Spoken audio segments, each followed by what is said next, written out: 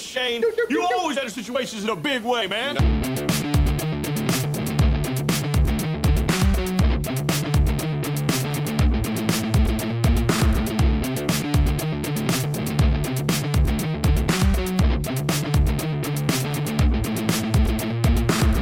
Some kind of a fucking sick, demented pervert, huh?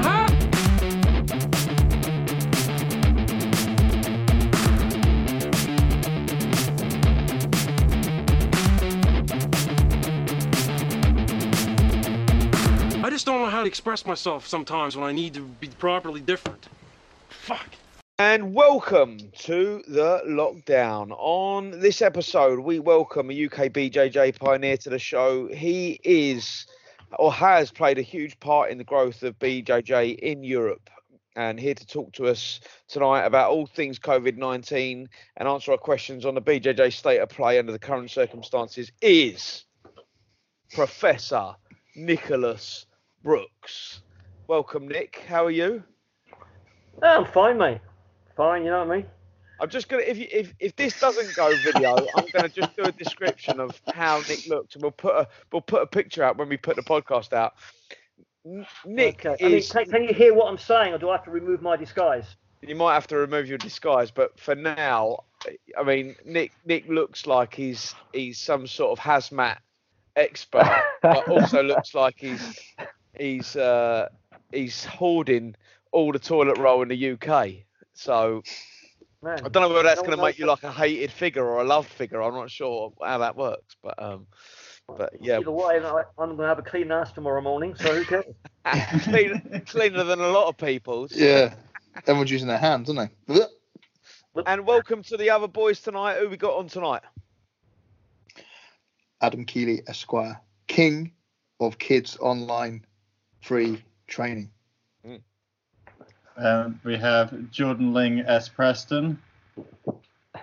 Tech Mong, Ryan Cronk. Nice one, boys. Yeah, so last night we had Dom on, ex-Marine and healthcare worker, and that was a good show. And tonight, I think I'd probably just kick off with a really straightforward question to Nick. And, you know, what is your take on the current situation? Do you think this is hysteria going crazy, or do you think we're doing the right thing? Well, I'm pretty confused, actually, because, I mean, it's called, what, COVID-19? I mean, that's fucking last year, isn't it? Yeah, that's right. And I didn't realise that too long ago, actually. I mean, what happens when COVID-20 hits us? I mean, we haven't got over 19 yet. And it is well, I mean, the story is it mutates, so it could be 20, 21, 22, 23, 24. How are you guys getting on with isolation at the moment, or lockdown, or whatever you want to call it? How are you doing with that at the moment? Well, I mean, the word lockdown is kind of I mean, the Prime Minister never said the word lockdown, so it's not really a lockdown, is it? So No. I mean, a lockdown is only a lockdown if it's enforced. I mean, if it's not enforced, what is it? It's just a fucking request. So. And as Londoners are, no one gives a shit and does their normal daily stuff anyway. So nothing's changed. Motherfuckers. It's the same day-to-day stuff as ever. And is that the fact? I mean, we're not in London. As most people know, we're based in Dorset. What when you look out your window, Nick, or when you see what's going on, does it look just like life as normal? Are people just going out and doing their thing? Is there anything different? No, absolutely no different whatsoever. People congregating, doing all their normal stuff. The only thing they can't do is get at McDonald's.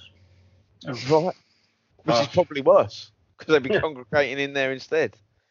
I mean, yeah, it's to be honest with you, I mean, it's so somebody posted a photograph this morning of West Ham Station, and it's just absolutely rammed, chocker of people on their way to work. So what's different? No one's wearing masks, no one wearing gloves. I mean, it's a breeding ground, you know what I mean? Yeah, absolutely. And is this something, you know, I mean, you're a family man. Is this something that does it worry you? Does it bother you, you know, this situation? Or do you feel like we should be doing something for the greater good, which is like staying indoors? That's the general consensus, isn't it? I mean, I was on lockdown a week before everybody else went on lockdown. So, you know, it was just one of those things. I had the surgery and basically I was indoors for a week early. So I've actually seen absolutely none of it. But, you know, Shelley's been out shopping and doing something which she has to do. and everybody's just behaving as normal. Like I say, no one's taking any real precautions. Yeah. I mean, in all honesty, I mean, the Prime Minister is just a fucking joke, and what he's been doing is a joke. I mean, Yeah. you either lock people down or you're not. I mean, where are we going with this?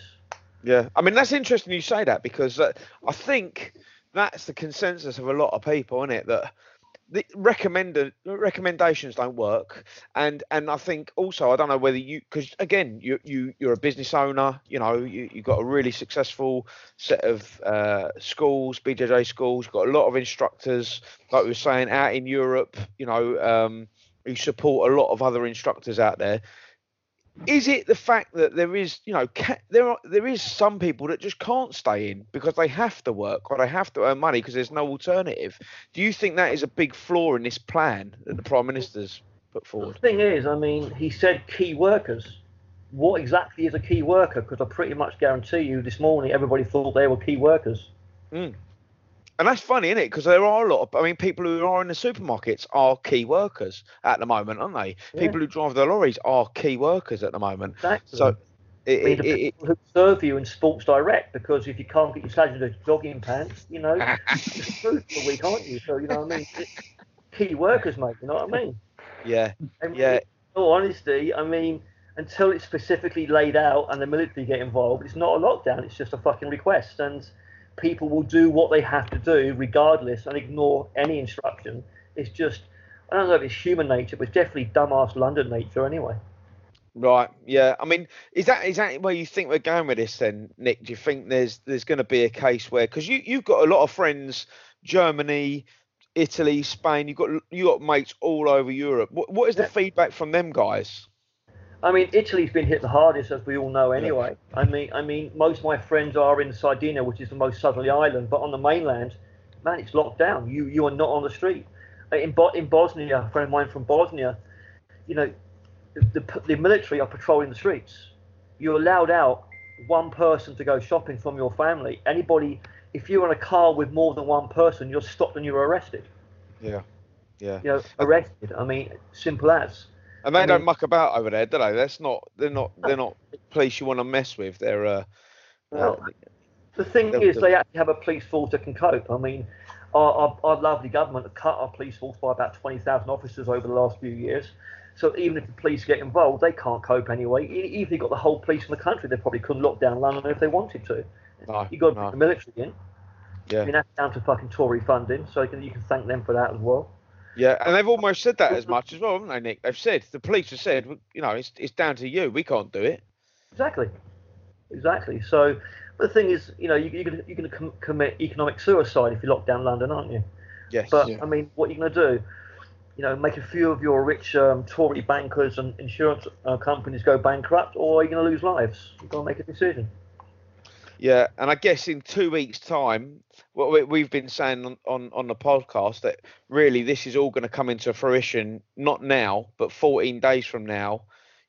People are going to recognise, because actually, do you know what? There's a lot of people that think Boris is doing a really good job. Actually, that you hear on the on social media and so on and so forth. But I think how you can't tell these things until you get down the line and you see where Italy are, up to 4,000 people dead, and think, we have acted, if that is correct, we have acted way too late, because we're not even acting now. So what have we actually done apart from shut McDonald's? Not a lot. Fuck off. It started off with please stay indoors, and then it became I'll look serious and be very intense and go, you must stay indoors. And people go, yeah, right, I'm off to work in the morning. So what was that? Oh, you are allowed to go for a walk as well. Oh, yeah, but how are you going to police that? How do they know you've been for more than one walk? And how long is your walk? Exactly. I mean, all these so-called measures are impossible to enforce without some kind of intervention, which he doesn't want to do. So basically, it's a load of bollocks. Yeah. Italy have been in lockdown for 2 weeks now, and it's only the last 2 days that their daily cases have decreased and their daily deaths have decreased.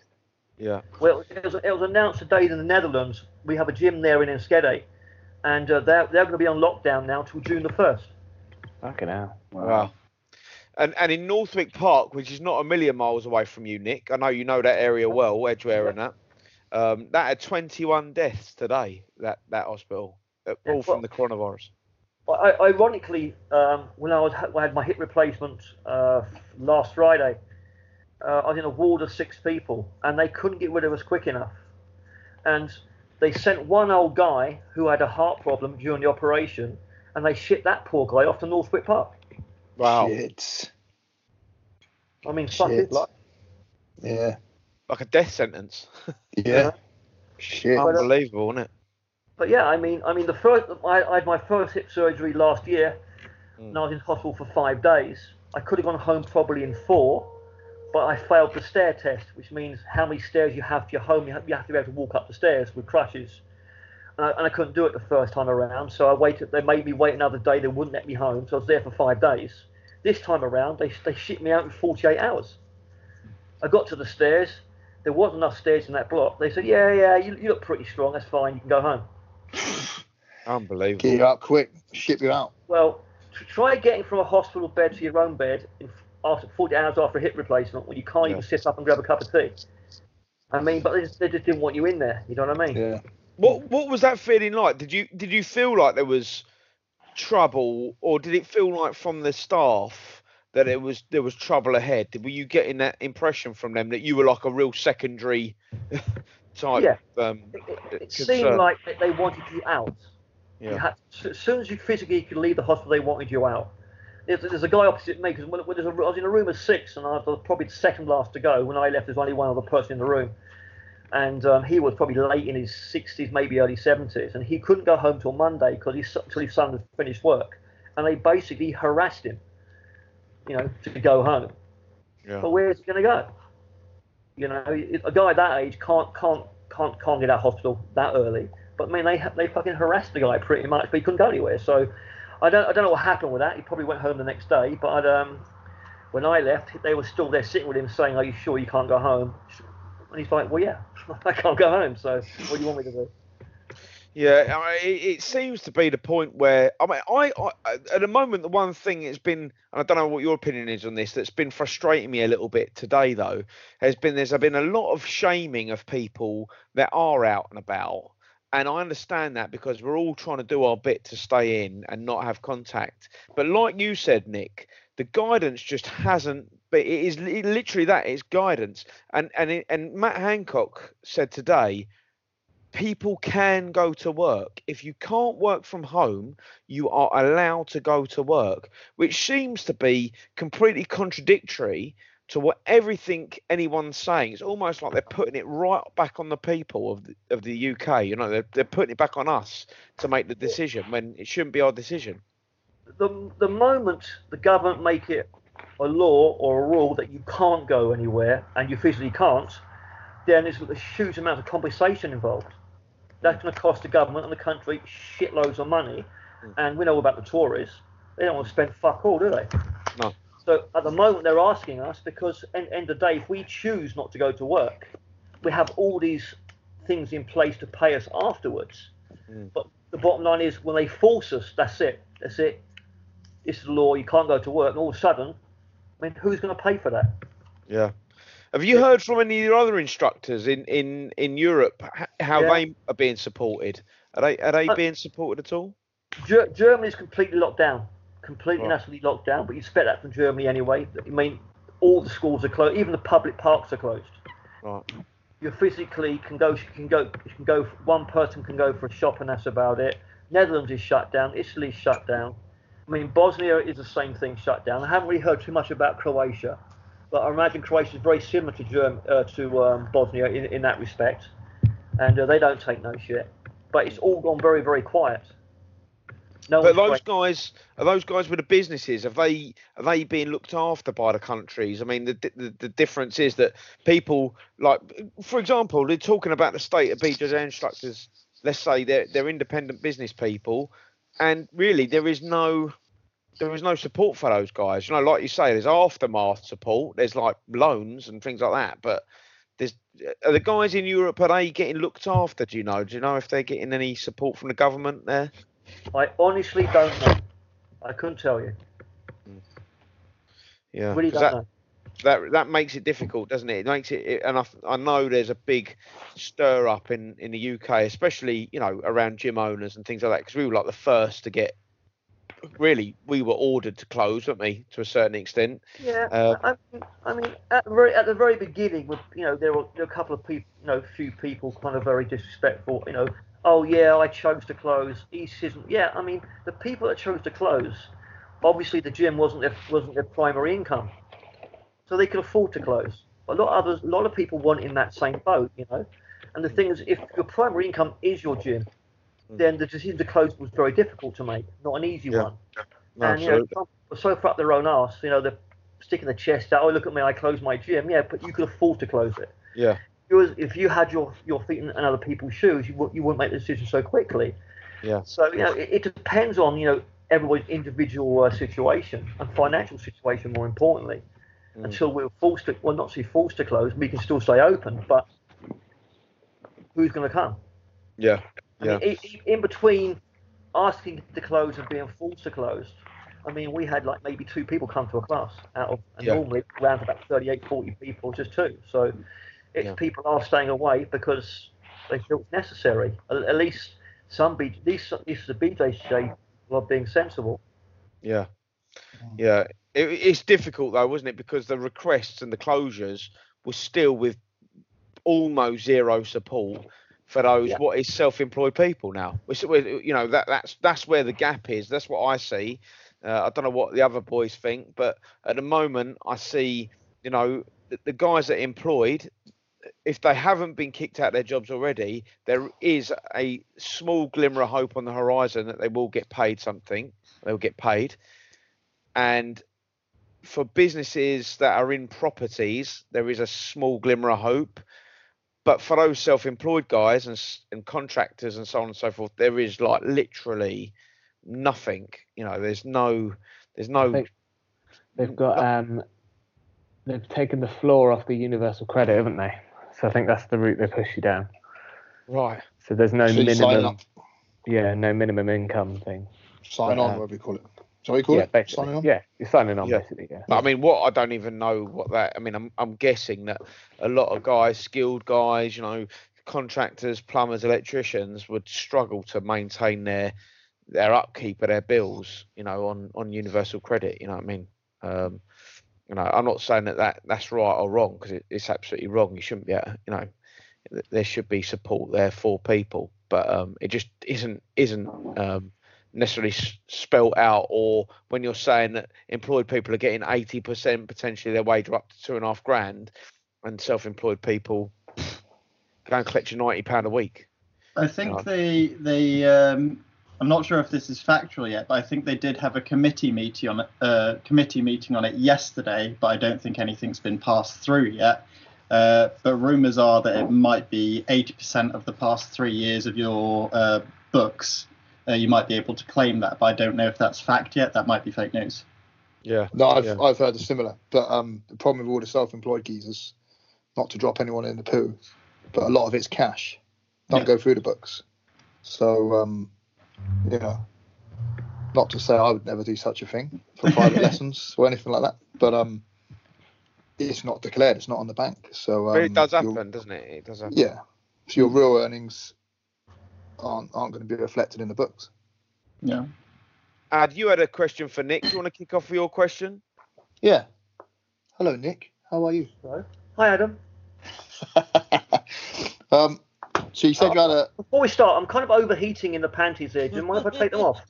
Yes, Nick. While Nick gets undressed, I'm going to just describe what Nick had. He's got a pair of what look like secure breathing. There are pants. There are pants as well. What I like to call P3 level pants, protection 3 level pants, and a paper white suit on, and some protective goggles that were just protecting him from our potential transfer of internet COVID-19 through the Wi-Fi.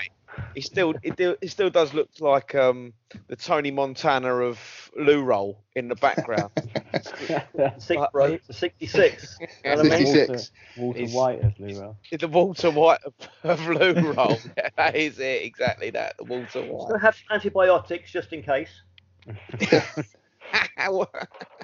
Yeah, A cool. pint of antibiotics, yeah. So go on, Thanks Adam. for that.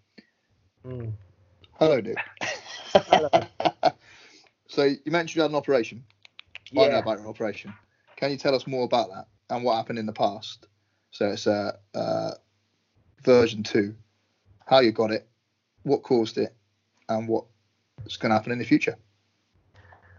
Well, I kind of abused my body doing combat sports for many, many years, like boxing and other things, and loads of running and gym and blah blah blah blah blah. Then I kind of wore out all the tissue in my hip joints. I got diagnosed with needing a hip replacement in 2012, I think it was. Managed to keep on kind of managing it because the fear of having a hip replacement kind of terrified me really, because you kind of associate having a hip replacement with old people. I didn't kind of consider myself to be old. And in 2012, I would have been, 46, 45, 46, yeah, something like that. Yeah, something like that. So, I didn't really want to have it done, so I kind of managed it. And managed to keep on training and competing a little bit, but obviously tapered off quite a lot with the pain management. Up until about 2015, where I pretty much couldn't even put my socks on. So I started wearing something called Crocs. Luckily for me, Crocs are one of the most fashionable people on the planet. So I kind of slotted into high level society very quickly wearing Crocs. Maybe you know you set the trend, Nick. You set the trend. So so then I started to think seriously about having it done by about 2015. By about 2017, I was done. I decided to compete one more time in the Europeans in January, and that was me done after that. And I spent the next 2 years looking for a surgeon because I didn't want to have my a full prosthesis. I want to have a called a Birmingham hip, a sports hip, where they resurface the ball and the socket. And after 2 years of umming and ahhing, going from surgeon to surgeon, I finally was told that I destroyed my hip so badly they can't resurface something that doesn't have a surface. So basically, my socket had worn another socket inside the socket. So my hip, the ball was just rolling here, not in the main bit, and it was all bone on bone by that point. So it come to the point that I had to make a decision in January last year to have a full prosthesis, which I did in June. Recovery was really, really slow because I couldn't do the rehab. Because when I started going to the gym by about August, my left hip started hurting doing all the gym work. Because, to do your hips, you've got to do squats, leg press, rowing, bike. And to do that, you use both hips. So I went back and saw the surgeon and he asked me how my hip was. He goes, I said, oh man, the hip's fine. It's really, really smooth. I'm pain-free. I'm absolutely loving it. But my left hip's really, really hurting. He said, yeah. When do you want it done? So I thought to myself, how about 2 months ago, like I asked you back in January? And then he hit me with the news that he didn't put the line into the socket correctly. So the line and the socket weren't properly aligned. It was sticking out. And I took an X-ray. Said, it hasn't moved. It looks like it will stay there. So I had a second opinion who disagreed with me and a third opinion who disagreed with him. So I went back to see the surgeon again, and that was in November last year. And we look at the X-ray, and he looks quite stunned. He leaves the room, calls in another surgeon. He comes in, and he says to the surgeon, have you ever seen this before? Like I'm not even in the room. The surgeon said, no, I've never seen it before, mate. Well, have you? He goes, no, I've never seen it either. They called somebody else in the room. All three of them agreed they've never seen this before. I'm like, well, what the fuck have you haven't seen?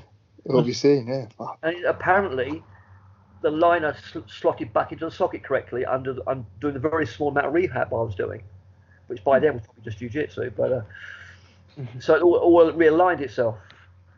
So I said I originally planned the second surgery for October this year. But I was in so much pain, really, that I said I can't really survive much longer with this. So they booked me in for Friday, March the 13th. And 10 days ago, I had my left hip done. And like I said, I haven't seen the surgeon. I saw a doctor for 20 seconds. They kicked me home in 48 hours, and that's all I know. So I have 2 new hips. So what's the prognosis in it? Like weeks and weeks of rehab and then back training potentially? I don't know. I mean, physically, I probably could go back training, but mentally, I'm not sure if I want to be honest with you. I mean, in all honesty, after all the years I've been doing this shit, it's not the most important thing in my life anymore. Yeah. It just isn't anymore, you know what I mean? And whether I go back into, I mean, I'll probably still teach, run the gym and stuff like that. But train for myself, no, I doubt it really. It really don't really. I mean, what's the point? I'm going to put my body and my full set through the grinder, risk doing more damage for what? For an overpriced piece of metal, painted gold. and a week of your friends going, "Oh, well done, mate! You're amazing! You're so cool." Like, I'd rather just roll with Shelley, roll with the kids in the gym, and just play around a little bit and leave it as that. To be honest with you. Yeah. But then again, I've entered many tournaments at night after having a beer or two, and that may happen again. Yeah. But I do doubt it. So what's the score, Nick? Because obviously you've been in the game a long time, and at the moment there's loads and loads of people, and I know it's not quite the same as being injured, but there's loads of people out there that are going to be out of jiu-jitsu, and they're at different stages of their jiu-jitsu, like their martial arts life. I'd say, just listening to what you're saying, you've achieved loads and loads of stuff. You're sort of coming to the end of the point where you need the physicality, that sort of side of it, the side of jiu-jitsu, because you've been through the ringer a lot, but other people are not, and this is sort of culling their training early. Mentally and physically, what should people be doing? Even if it is just from experiences of being injured and things like that, what should people be doing to get through this period of not training? I mean, I before I had the hip problem, I had 3 knee surgeries as well. So, I mean, the most important thing is keep your mind fresh. Just keep studying, keep learning, and just keep your mind active. I mean, I was thinking about jiu-jitsu every day, I wasn't training. So, and that's the most important thing. People just need to keep their mind alive. They need to be just watching jiu-jitsu, just watching fights, just being in the game in another way, mentally maybe, rather than physically. Yeah, it's a temporary thing, you know what I mean? It's something will pass and it will be forgotten. So, it's all about moving forwards. Yeah. I think that's what my question actually, which I had for you, Nick, which was, how do you think this, or do you think this is going to have any long-lasting effects on jiu-jitsu? Not just from, are people going to want to be having, we're doing this social distancing stuff at the moment. Are people going to want to get that close contact again? And we already know they probably are, but is this going to affect a lot of BJJ gyms that they just can't come back from it? What do you see as the longer lasting effects for jiu-jitsu off the back of what could be a 6-month intermission? It's a very interesting question. I mean, it's a broad answer really, because some gyms will not recover, some will. But I mean, when is it going to end? And is this just the beginning of something that's long term? I mean, is this just the first virus to appear? What about when COVID 20, 21, 22, 23? I mean, who knows? These are all questions that only time will tell. I mean, all combat sports is close proximity. Whether you're punching somebody in the face or rolling around the floor, sweating in each other's mouths, it's all close proximity. Yeah. See, that's the thing, isn't it? They're talking like, if this is going to work, there has been scientists saying that we might have to keep up our social distancing practices for a year, which leads you into some sort of weird sci-fi world where none of us have any contact with each other. Do you know what I mean? We're just walking past. But when they bring out the microchips, it's not. You've got the chip saying you're clean. Microchips. It's happening, mate. I bet. Mark my words. You'll all have a little chip saying you're clean. And then it turns red and bleeps when you get the virus and your head is. Yeah. Oh, like Battle Royale, like cholera. You've got to lock yourself down again. Exactly. You get walked into a concentration camp. Honey, why is your neck bleeping red? Fuck. No. Would be funny, wouldn't it? What about you, George? You got a question for Nick? My one's a bit of a general jiu-jitsu one. Say if the reptilian overlords of the universe fly down from space, They say to you, they're going to erase your mind, but you're only allowed to keep one jiu-jitsu game. What would that be? Close guard. Excellent, good choice. Yeah, because I can just lay there and do fuck all. I mean, no movement required. But the thing is, you can have a game, but as soon as you start moving, your brain has to start, interacting with moving objects. I mean, that becomes difficult. So, close guard, no movements. Yeah, sorted. Brilliant. I've got another question, Nick. So, me and Adam were at Euros in January, and it actually was as mobbed as ever. Huge categories at the moment, and it's I'm really hoping this doesn't have a long-lasting effect. But let's just go back to pre-COVID-19. Just generally, what countries are kicking out the best BJJ athletes at the moment? Who are the ones to watch, as in country-wise? Who are producing the athletes that we should be keeping our eye on, and why? It's Brazil still, right? Because they have that depth. It takes generations to produce world-class athletes. It takes generations, because maybe you're the best guy in your gym and you're amazing, but you don't have the guys to push you to that level. But you'll help the guys below you get to a good level, and be 2 or 3 of those guys, they'll help each other, and the cycle goes on. So it's about generations. And I mean, I think the only outstanding people I can talk about really is the Kimura gym, the Scandinavians like Langaka, Espen Matheson, Buchanan, because those guys, they created each other without any big names, and they're all on the world scene doing amazing things. You watch in awe how good these guys really are, considering they haven't come from a major team.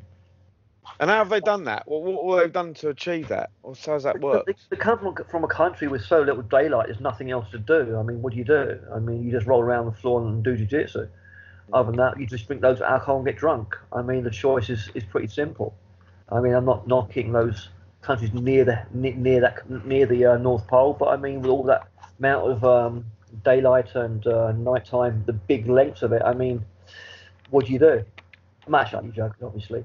No, I mean, I think obviously those guys put a lot of mat time in, lot of mat time, and you can see they train together a lot, and they're both, all that team have got themselves to a very, very good level, and it's inspiring to watch because, like I said, they've not come from a big team, but they've pushed themselves. They've also got the right attitude.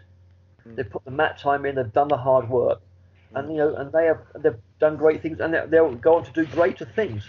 But we're talking about 3 or 4 people here. The depth is still in Brazil. I mean, Abu Dhabi will produce people because jiu-jitsu's been there for over a decade now. I mean, but there's still a generation behind. I mean, jiu-jitsu's been in America since the late 90s, and they're still only producing a few champions who are American-born. I mean, the depth is still in Brazil, and it will continue to be there for quite some time, I think. Yeah. How long do you think it will be for these other emerging countries, especially in Europe, do you think, to come up and start producing?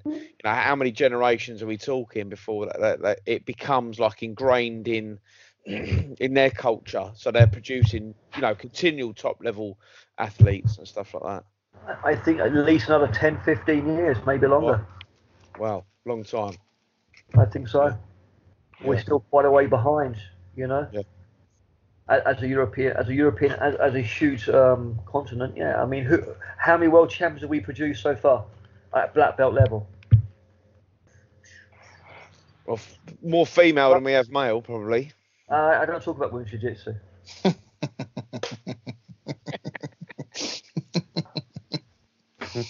I mean, Langaka. Stop laughing, Jordan. I mean, Langaka, took silver in the Worlds. He did very, very well. Lost, I think, on an advantage to Isaac, or 2 points. Can't remember now. That was an amazing match. Espen Matheson came very, very close. Got a bronze, but lost to Lucas Dupree by an advantage in a match where Lucas Dupree had scored 20-plus points from pretty much everybody or submitted them, and he came close. I mean, I'm not a great with my memory with this sort of stuff, but I mean, I'm trying to think of a European black belt who's come close to the Worlds apart from Langaka, really. It probably is. I can't think of it. Yeah. I mean, some great athletes, but they're just not quite. They can't really do it in a big tournament where you've got to beat the next guy and the next guy and the next guy and the next guy and win 4 or 5 matches in a row. It's very difficult. Yeah, yeah. And is the level that different, Nick? I mean, are we talking, like for the normal jiu-jitsu guys, are we talking the difference between like Premier League and Coca-Cola League jiu-jitsu? You know what I mean? Is it that cavernous at the moment, or Well, we? you've actually confused me because I don't watch football. So Well, I don't either, but I'm just what like, is the Coca-Cola League? it's like the bottom of the pile. It's like 10 years ago. It's Right. like Coca-Cola League. the world's and the Hertfordshire No Open. idea. So you're talking about the Premier League versus pub football. Yeah. Yeah, basically. Okay, pub football. That's weird to say, pub football. I don't know, man. I mean, every year these new kids come out of Brazil who are just tearing it up. I mean, look at Gracie last year, Jonathan Alves last year. I mean, they've got their black belts now and are killing it at black belt already. You got Taylor Dalpra, who is an absolute beast. I mean, he won the Europeans at brown belt this year. I was coming back from a knee injury, and he subbed everybody in under 4 minutes. I mean, he made people who were really, really good look like they've never trained. Yeah. I mean, and he's doing nothing different from what pretty much most people do, but he just does it better. And his performance, Hayden's performance in the Europeans this year was the performance. I mean, watching him just terrorize people was just a joy to watch. And they keep producing these kids. They keep producing them, So the depth, they have the depth. That's what I'm saying. I mean, who else does? America has been around forever with jiu-jitsu now, doesn't really have the depth. Abu Dhabi's close behind, doesn't have the depth. Europe, we have 2 or 3 guys who could probably win the worlds, but that's a probably. I mean, I think Langak has a good shout. But even the other top black was like Adam Wadinsky, who is an absolute monster. I mean, he's just not going to beat the top guys, unfortunately. I hope he does one day, I really do. But where do we go? What are they doing that we're not? Yeah. So what names coming out of Europe and maybe even the UK do you think have got the potential to do well or are emerging sort of stars? Is there anybody you have your eye on, or when you go to comps or you see this stuff, you look at and you think they are, upcoming talents? I mean, that's a very good question. I mean, out the UK, at black belt level, I can't think of anybody. Right. At brown belt, BJJ in the gi, world championships at brown belt, I can't think of anybody either. Purple belt.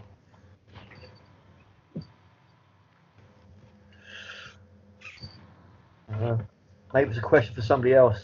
We're pretty bare bones then, really, to be honest. From that answer, it's, you usually think there might be someone coming to mind, but, it seems like there is a big gap, a skills gap, a comp gap between us and Brazil and a lot of these other countries. What's that kid's name who's just come onto the scene? Not come onto the scene, but as his black belt, was it Juan Marquez or something? Who, in his first ever match at black belt, beat Keenan Cornelius. Yeah. Oh, yeah. And then, is it in the Houston Open or something, submitted Felipe Andrew, who beat Keenan in the final.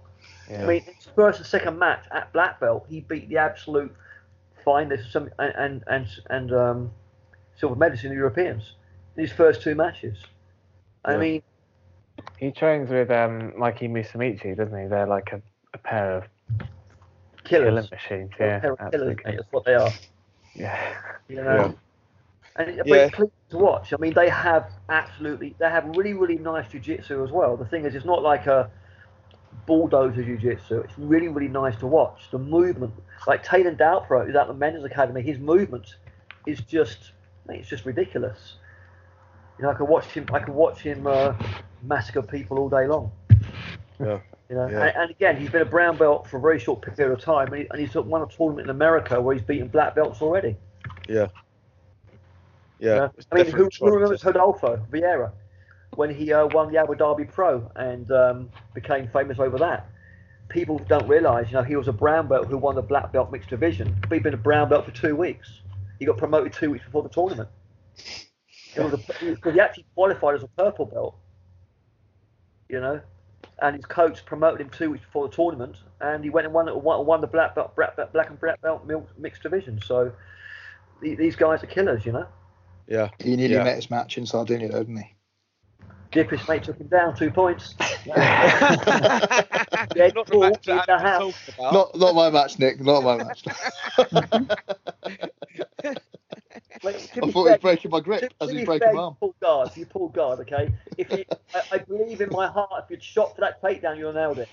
I would have killed him. Wasn't your day, Adam? Won my day. I mean, he did not want to have his top position, bro. I know that for sure. Yeah. Adam claimed he was scared of him right up until he was breaking his arm. All those videos have been taken down off YouTube. Have they? Yeah. He's protected commodity. Yeah. You can't have pictures of Rodolfo up.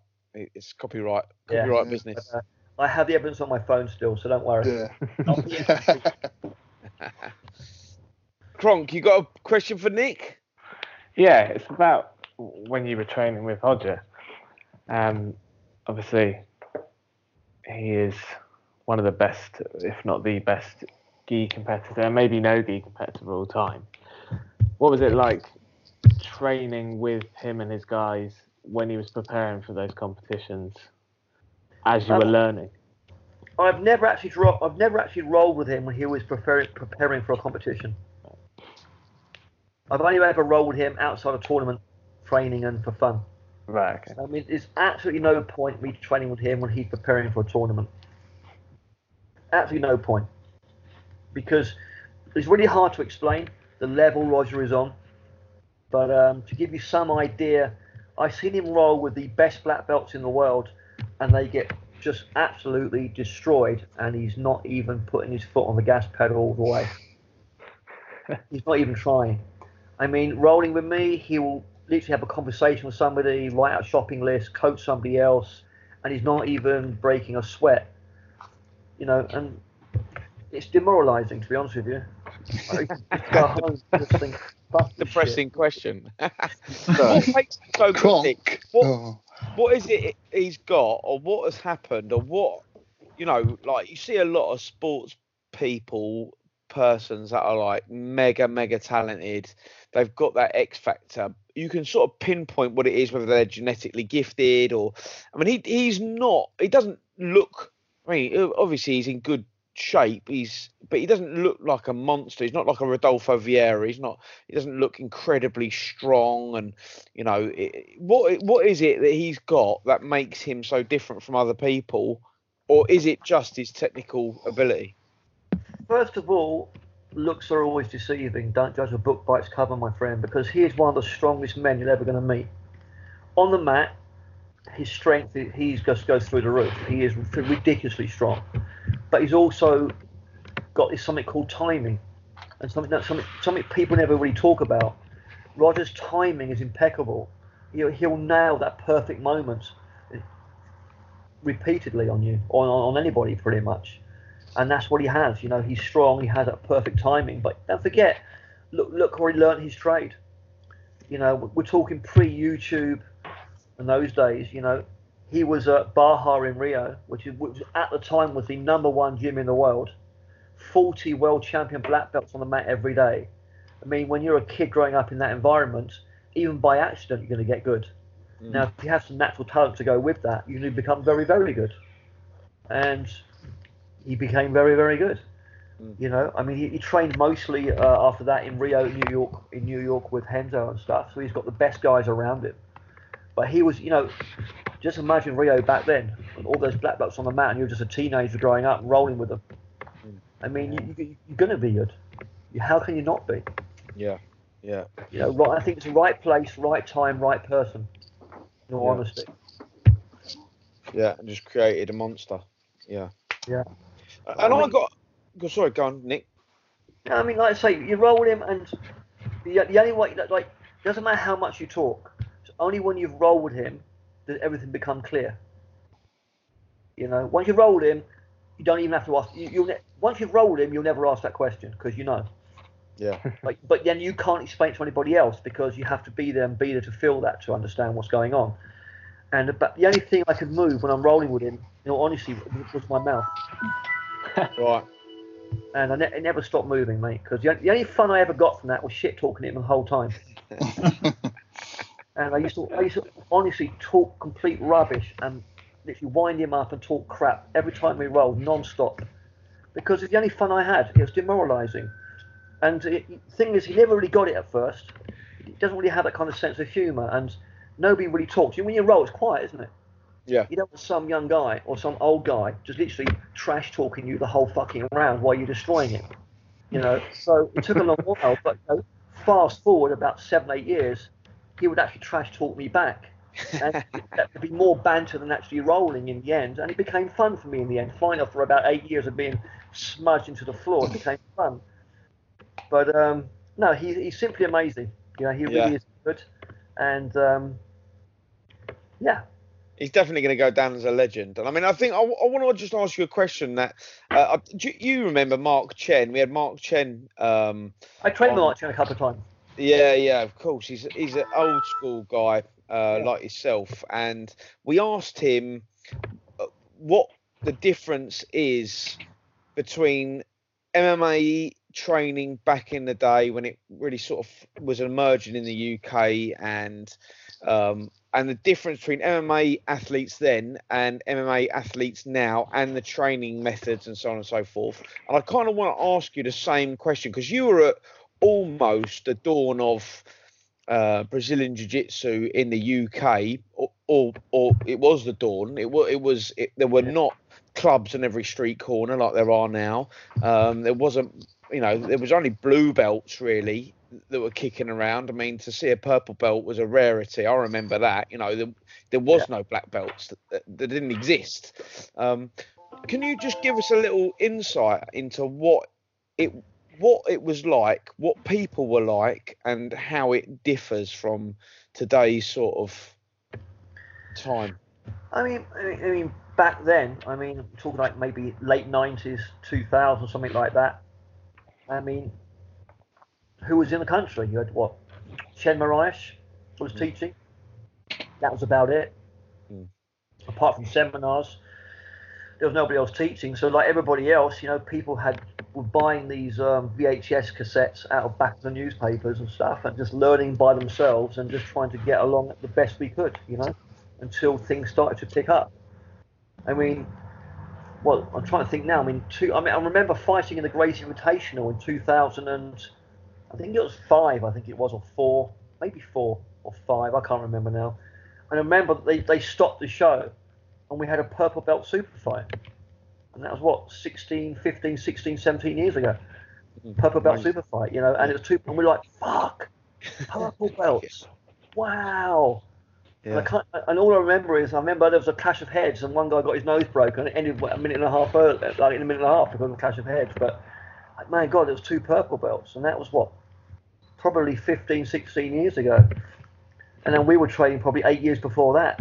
So it was messing around, mostly all no gi back then. But I didn't start training in the gi properly until I met João Santos. So, and that was probably around about 1999, 2000, maybe earlier than that. Still, I don't know, can't remember. And what were the people? Because there was obviously other people in these. Well, they were in like community halls and things like that, weren't they? There weren't no gyms. They were in like little, Tottenham High Road Hall. I remember Ireland's was, I think, in Tottenham, in the community centre in Tottenham. What were the other people? What were their motivations? What was it like? And how do they differ from the guys that are training nowadays? Or were they just the same guys? There was just less of them. I mean, back then we were all martial artists doing other arts, and we'd seen pretty much everybody started the same way. They'd all seen Horace Gracie doing these incredible things in the UFC, and going, my God, we got to learn this. But of course, no one was teaching, so everybody was like had their feelers out, looking, trying to find, and no one could find, and we all kind of found each other in a way, and drifted together like little magnets. And then, that's what happened. You all sort of culminated in a place. Yeah, who's to say how and what happened? But it was just, I suppose, the evolution of it. But like nowadays, you get people coming straight to jiu-jitsu without doing any martial arts whatsoever. But back then, all the old school guys have done other martial arts before. Pretty much. And do you think that was an advantage for those guys? Did you feel you had an advantage because you boxed, you've done traditional jiu-jitsu, you've done loads of bits and pieces before? Is that something you think is an advantage, or do you think it's better to start with a completely fresh slate? That's a good question. I mean, blank sheet of paper. I mean, the thing is, if you come from another martial art, you already have balance, movement, timing, even other things. You already have that built in. You've learned that already. So you have that kind of dexterity you wouldn't have if you're just a couch potato. So I think it's important that you've done something before. I don't think it's imperative you do, but I think it's an advantage you've done something before. Even if it's different movements. I mean, like boxers. The hand and feet coordination has to be there. Kickboxing type, all the same. It's all about hand and feet coordination. And boxing, you got to learn how to move your hands and feet independently, all doing the same job. So your brain is already in tune for these kind of things. It just has to be switched from one thing to the other. If you've never done that before, you've got to learn that process from the beginning. So I think it's a longer process. Yeah, and we've talked about. You've said before, not to turn a phrase, so tell me if I'm wrong, but you have said that there's a lot or someone might have said there's a lot of pussies in jiu-jitsu out there. Now, do you think that previously in the past... You calling me a pussy, Dave? No, I'm not calling anyone a pussy, mate. I'm just saying there is a lot of people that you wouldn't term as the archetypal fighters. I'm just saying. What I'm saying is, previously, most people who searched for jiu-jitsu wanted to fight, didn't they? They were fighters generally, whereas actually the times have changed, haven't they? Look what we had to go on. Like 15, 20 years ago, you didn't have the Mundial Jiu-Jitsu DVD or VHS cassette to watch. You had the UFC, which is basically two guys in a cage and beating the living crap out of it. It was basically just violence. And the people like 20 years ago who came into jiu-jitsu were attracted to the fact that some guy could get into a cage, all that violence going on, and beat them. So it took a certain type of guys to get into the sport because of what we were watching that got us into the sport. Nowadays, you watch two fucktards sit on their asses, rolling upside down, touching each other's asses with their toes, going upside down this way and that way, this way and that way, this way and that way. And that's called jiu-jitsu now, apparently. And it's world championship. So I mean, what do I? You put it so much more eloquently than I did. But I'm very good with words, mate. You know what I mean? Yeah, I appreciate it. It's definitely cleared that up. But yeah, I mean, if you can roll upside down and basically fillet yourself, you can do very good in jiu-jitsu. Because that's the movement right now that's winning championships. Yeah. Whereas 20 years ago they didn't exist. Could you imagine Hoist doing a berimbolo with a cage? I mean, he could probably do it, to be honest with you, but I mean, would he? I doubt that very much. Yeah. And it's interesting you say that as well, because there's something I've wanted to ask you for a while that I'm interested in, because you just said it yourself, like modern jiu-jitsu, berimbolos, there's a lot of guards out there that people are playing. What place does that have in being able to defend yourself? Do you know what I mean? Do you think that BJJ is still a relevant art in, being able to I think what is missing nowadays is that people don't do enough takedowns and stand-up work. I mean, I'm a guard player. I mean, I like to pull guard and play guard. But I still have a whole plethora of like that word, plethora. I like plethora. I like that. In my arsenal. I like it not as much as fucktards, but I like. Yeah, you know what I mean. I like fellation yourself. It's close though. I mean, nowadays you'll just see loads of double guard pulls, and the first thing I do, I mean, you got flow grappling, you got 10 mats to watch, and I see two people do a double guard pull, and I go flick next match. Yeah. Look at something else. But I mean, that and 50-50 with the lapel wrap through the legs, which is the most boring crap you've ever seen in your life. I mean, normally I just go and get a cup of tea at that point because I know in the next 6 minutes I'll come back, they're still in the same fucking position, doing nothing. What do you think about those lapel guards, Nick? Lapel guards, I think, are great. They're really, really good. I've been using them for years, teaching to pass them for years, playing them for a long while. I mean, all these things I think are very, very valid in today's sport jiu-jitsu. I think it's really, really good. But some positions have evolved this way. Like yellow heaver guard, reverse heaver guard has evolved this way. And I think it's great it's evolved this way. It's opened up the game a lot more. But sometimes the position evolves in the wrong way, like 50-50. Now you pull the lapel through the legs in 50-50. It's hard to retract the leg, and it's evolved in the wrong way. It's now evolved into a dead end where you can't really go anywhere. Yeah. So some things are good, some things are bad. I mean, the IBJJF, God, I love them so much. They're changing the rules constantly to try and improve the spectator factor, so people makes it more pleasing to watch and stop the stalling. So these things will probably be changed at some point. You know, they're trying to improve it in that way. The best way to improve the sport is not to ban the Globetrotters, really. What a fucking stupid move by them on that. Yeah, it's crazy. What was that all about, Nick? What was that all about? The belt checker website directly contradicts the way that IBJJF validate your belts. And they're kind of prodding their toes a little bit with that. So I think that's one of the main reasons for it. But, you know. Do you think that's going to have an effect now on, you know, how other teams interact with, or how other sort of associations interact with the IBJJF off the back of that? Because that was quite a strong move, wasn't it?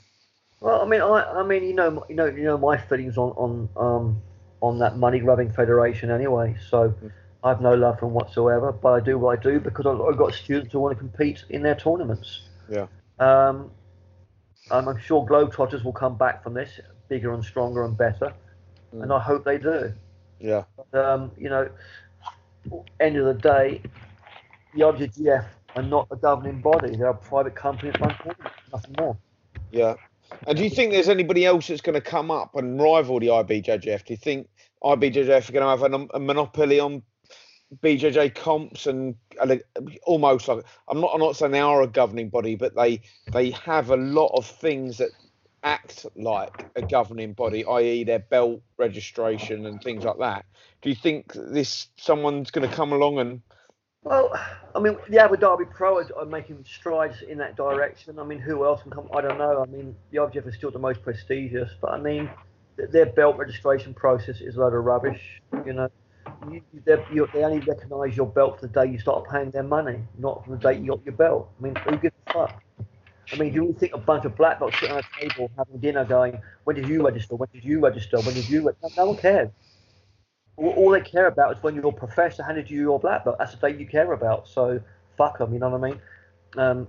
I really have no interest in that kind of stuff. I just go about my day-to-day business and let everything go past as it goes past. But it's very, very disappointing to see the way they treat the Globetrotters. And yeah. Yeah, it's definitely a shame for Brazilian Jiu-Jitsu. Go on, Nat.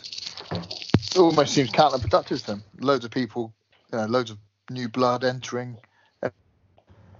In their comps, they just got rid of them, and you can't spin in the herd.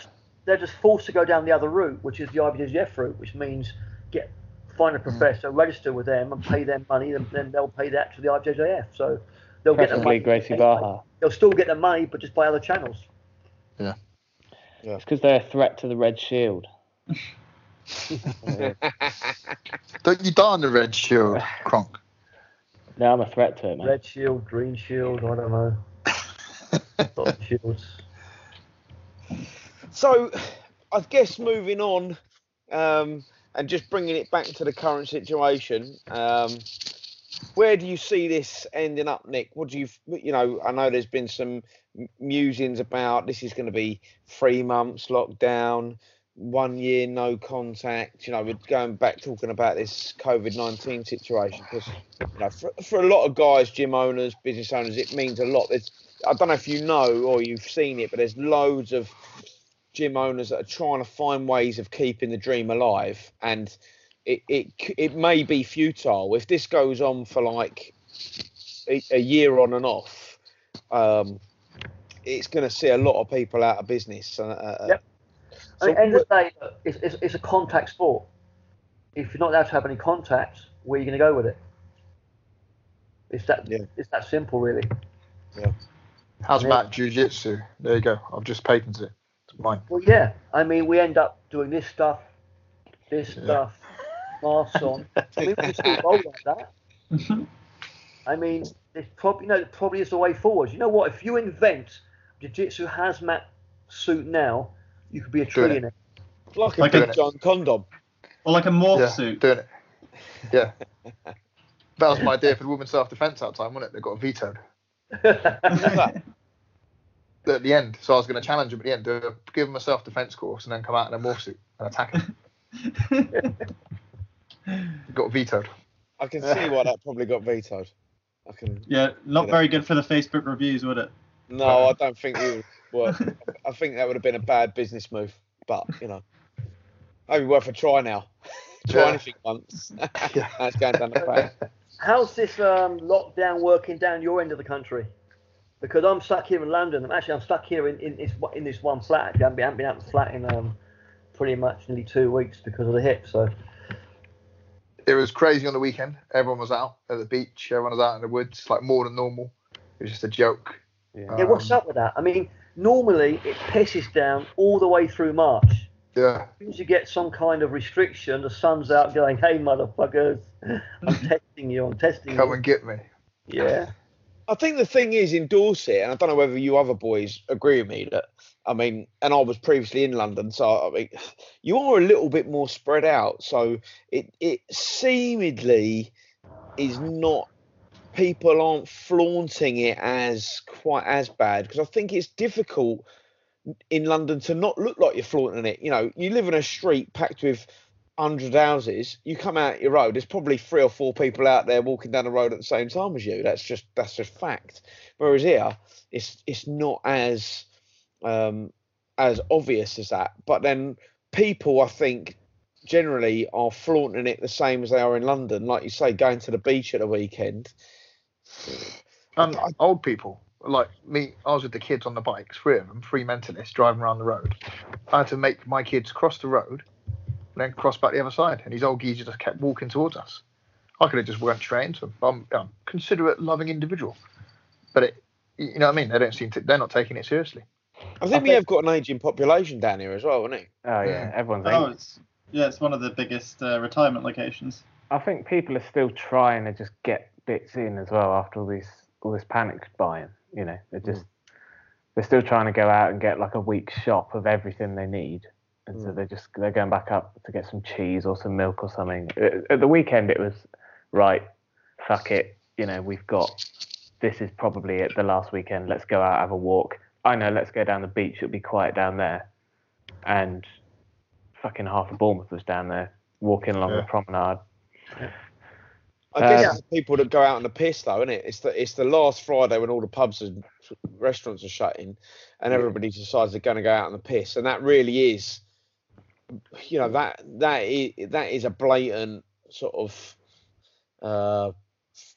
finger sticking up to a lot of people that have, I think that's why people are so angry about it, because there's a lot of people who've shut their businesses, they're taking a massive hit for the team, for the greater good, and other people just aren't doing that. There's almost like a 2-tier. It's those who feel like they should do it, they for the greater their community, and then there's other people that push the envelope, go down the pub when it's not necessary.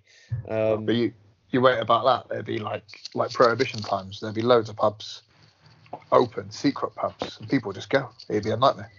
Well, how do you think this? How strict do you think this? What about you, Nick? How strict do you think this lockdown's going to have to be before people really do sort themselves out? You put the military on the streets.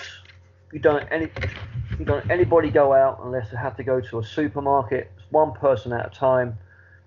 Otherwise, how are you going to stop people getting together?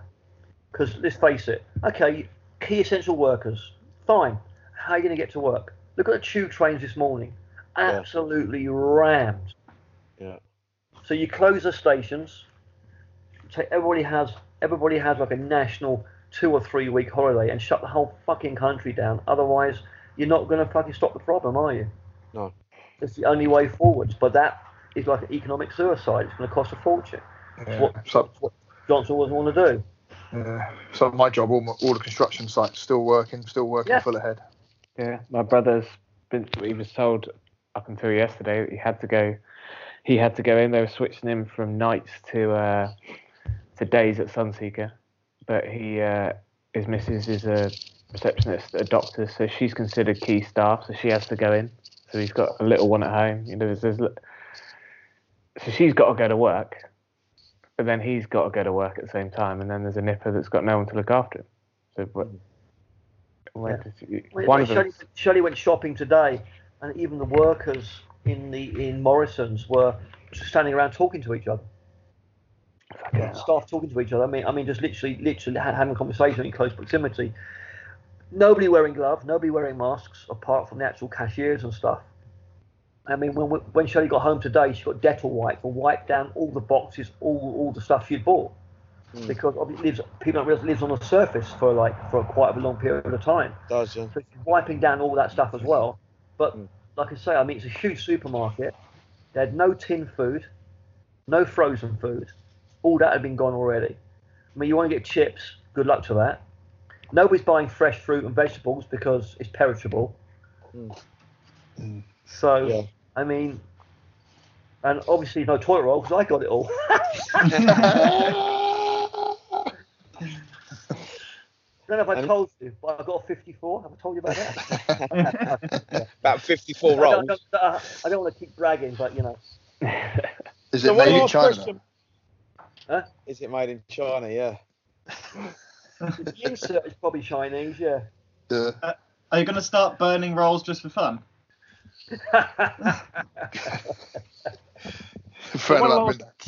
One last question before we wrap up, because it's been great having you on, Nick. And I just want to find out everybody's opinion on what they think about the irrelevance of the celebrity amongst all this, because it seems to be that this situation, maybe temporarily, has quashed the popularity of the celebrity, and now the popularity of those people that are, you know, serving your shopping at the supermarket have become all the more important. Is this something you think the British public are going to catch on, or do you think that they're going to just fall back into their same old habits when it all gets done? I mean, who knows? I mean, right now, this is, when it comes to life and death, all that shit is not important, is it? Who cares?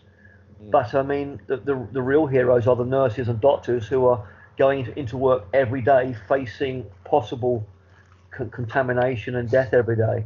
I mean, and yet we have a very the meme going around, on a video in fact, of the MPs all cheering when they quashed the vote to give them a pay rise. Now all of a sudden they're the very people saving everybody's lives. So there's a bit of irony there. But as it goes to celebrities, I mean, what the fuck's a celebrity now? Yeah. Well, that's the question. What is a celebrity after this? Because worthless. When we're seeing them after 3 months of roots and no Botox and the eyelash tint's gone, I'd pay to see that. Celebrity's going to get pretty ugly. In the front room looking like shit because they have no makeover. That would be justice, wouldn't it? That would be justice. Yeah. I think that'd be I just feel sorry for Schofield, mate. You know, after coming out, he's got to stay in, hasn't he? So, really, you know. Poor old Philip. Poor old Philip. He's got to stand 2 meters away from Holly as well, which is probably upsetting him. What happened about all that? Wasn't there some controversy, drama about to be released about him or something? Well, yeah. I mean, he only came out because he was going to be outed by a runner he was shagging anyway. Yeah. Oh, that's a conspiracy theory that's been covered up by the COVID-19, apparently. That's why they've done it. That's why they released it to save done Philip. it. We're saving a national treasure. They saved it, a national treasure. So they instantly asked Chinese to release it. Walt Disney released it in 2 packs. It's Disney to get Disney Plus.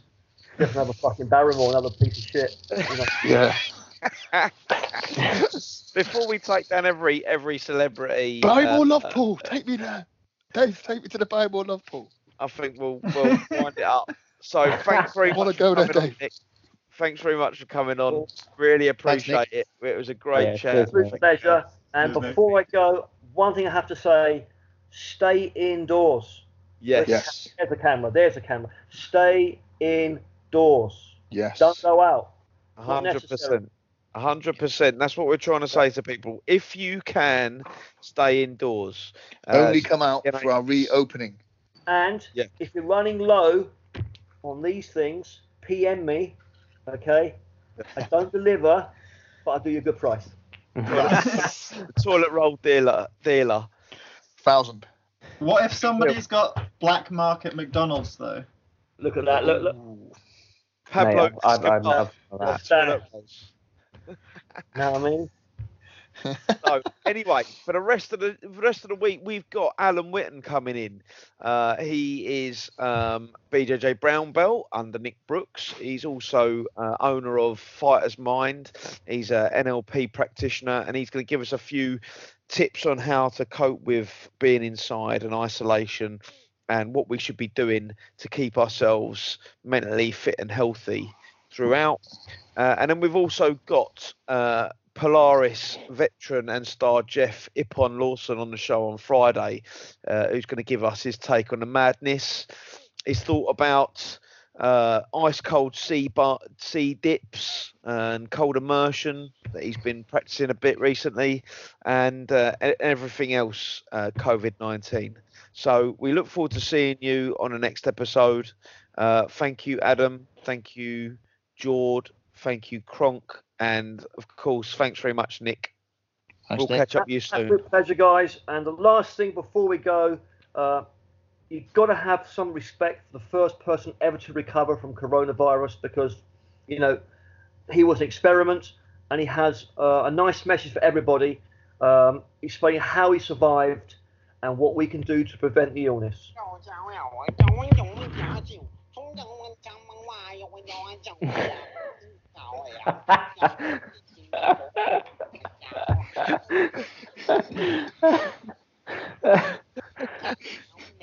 We'll take his word for it.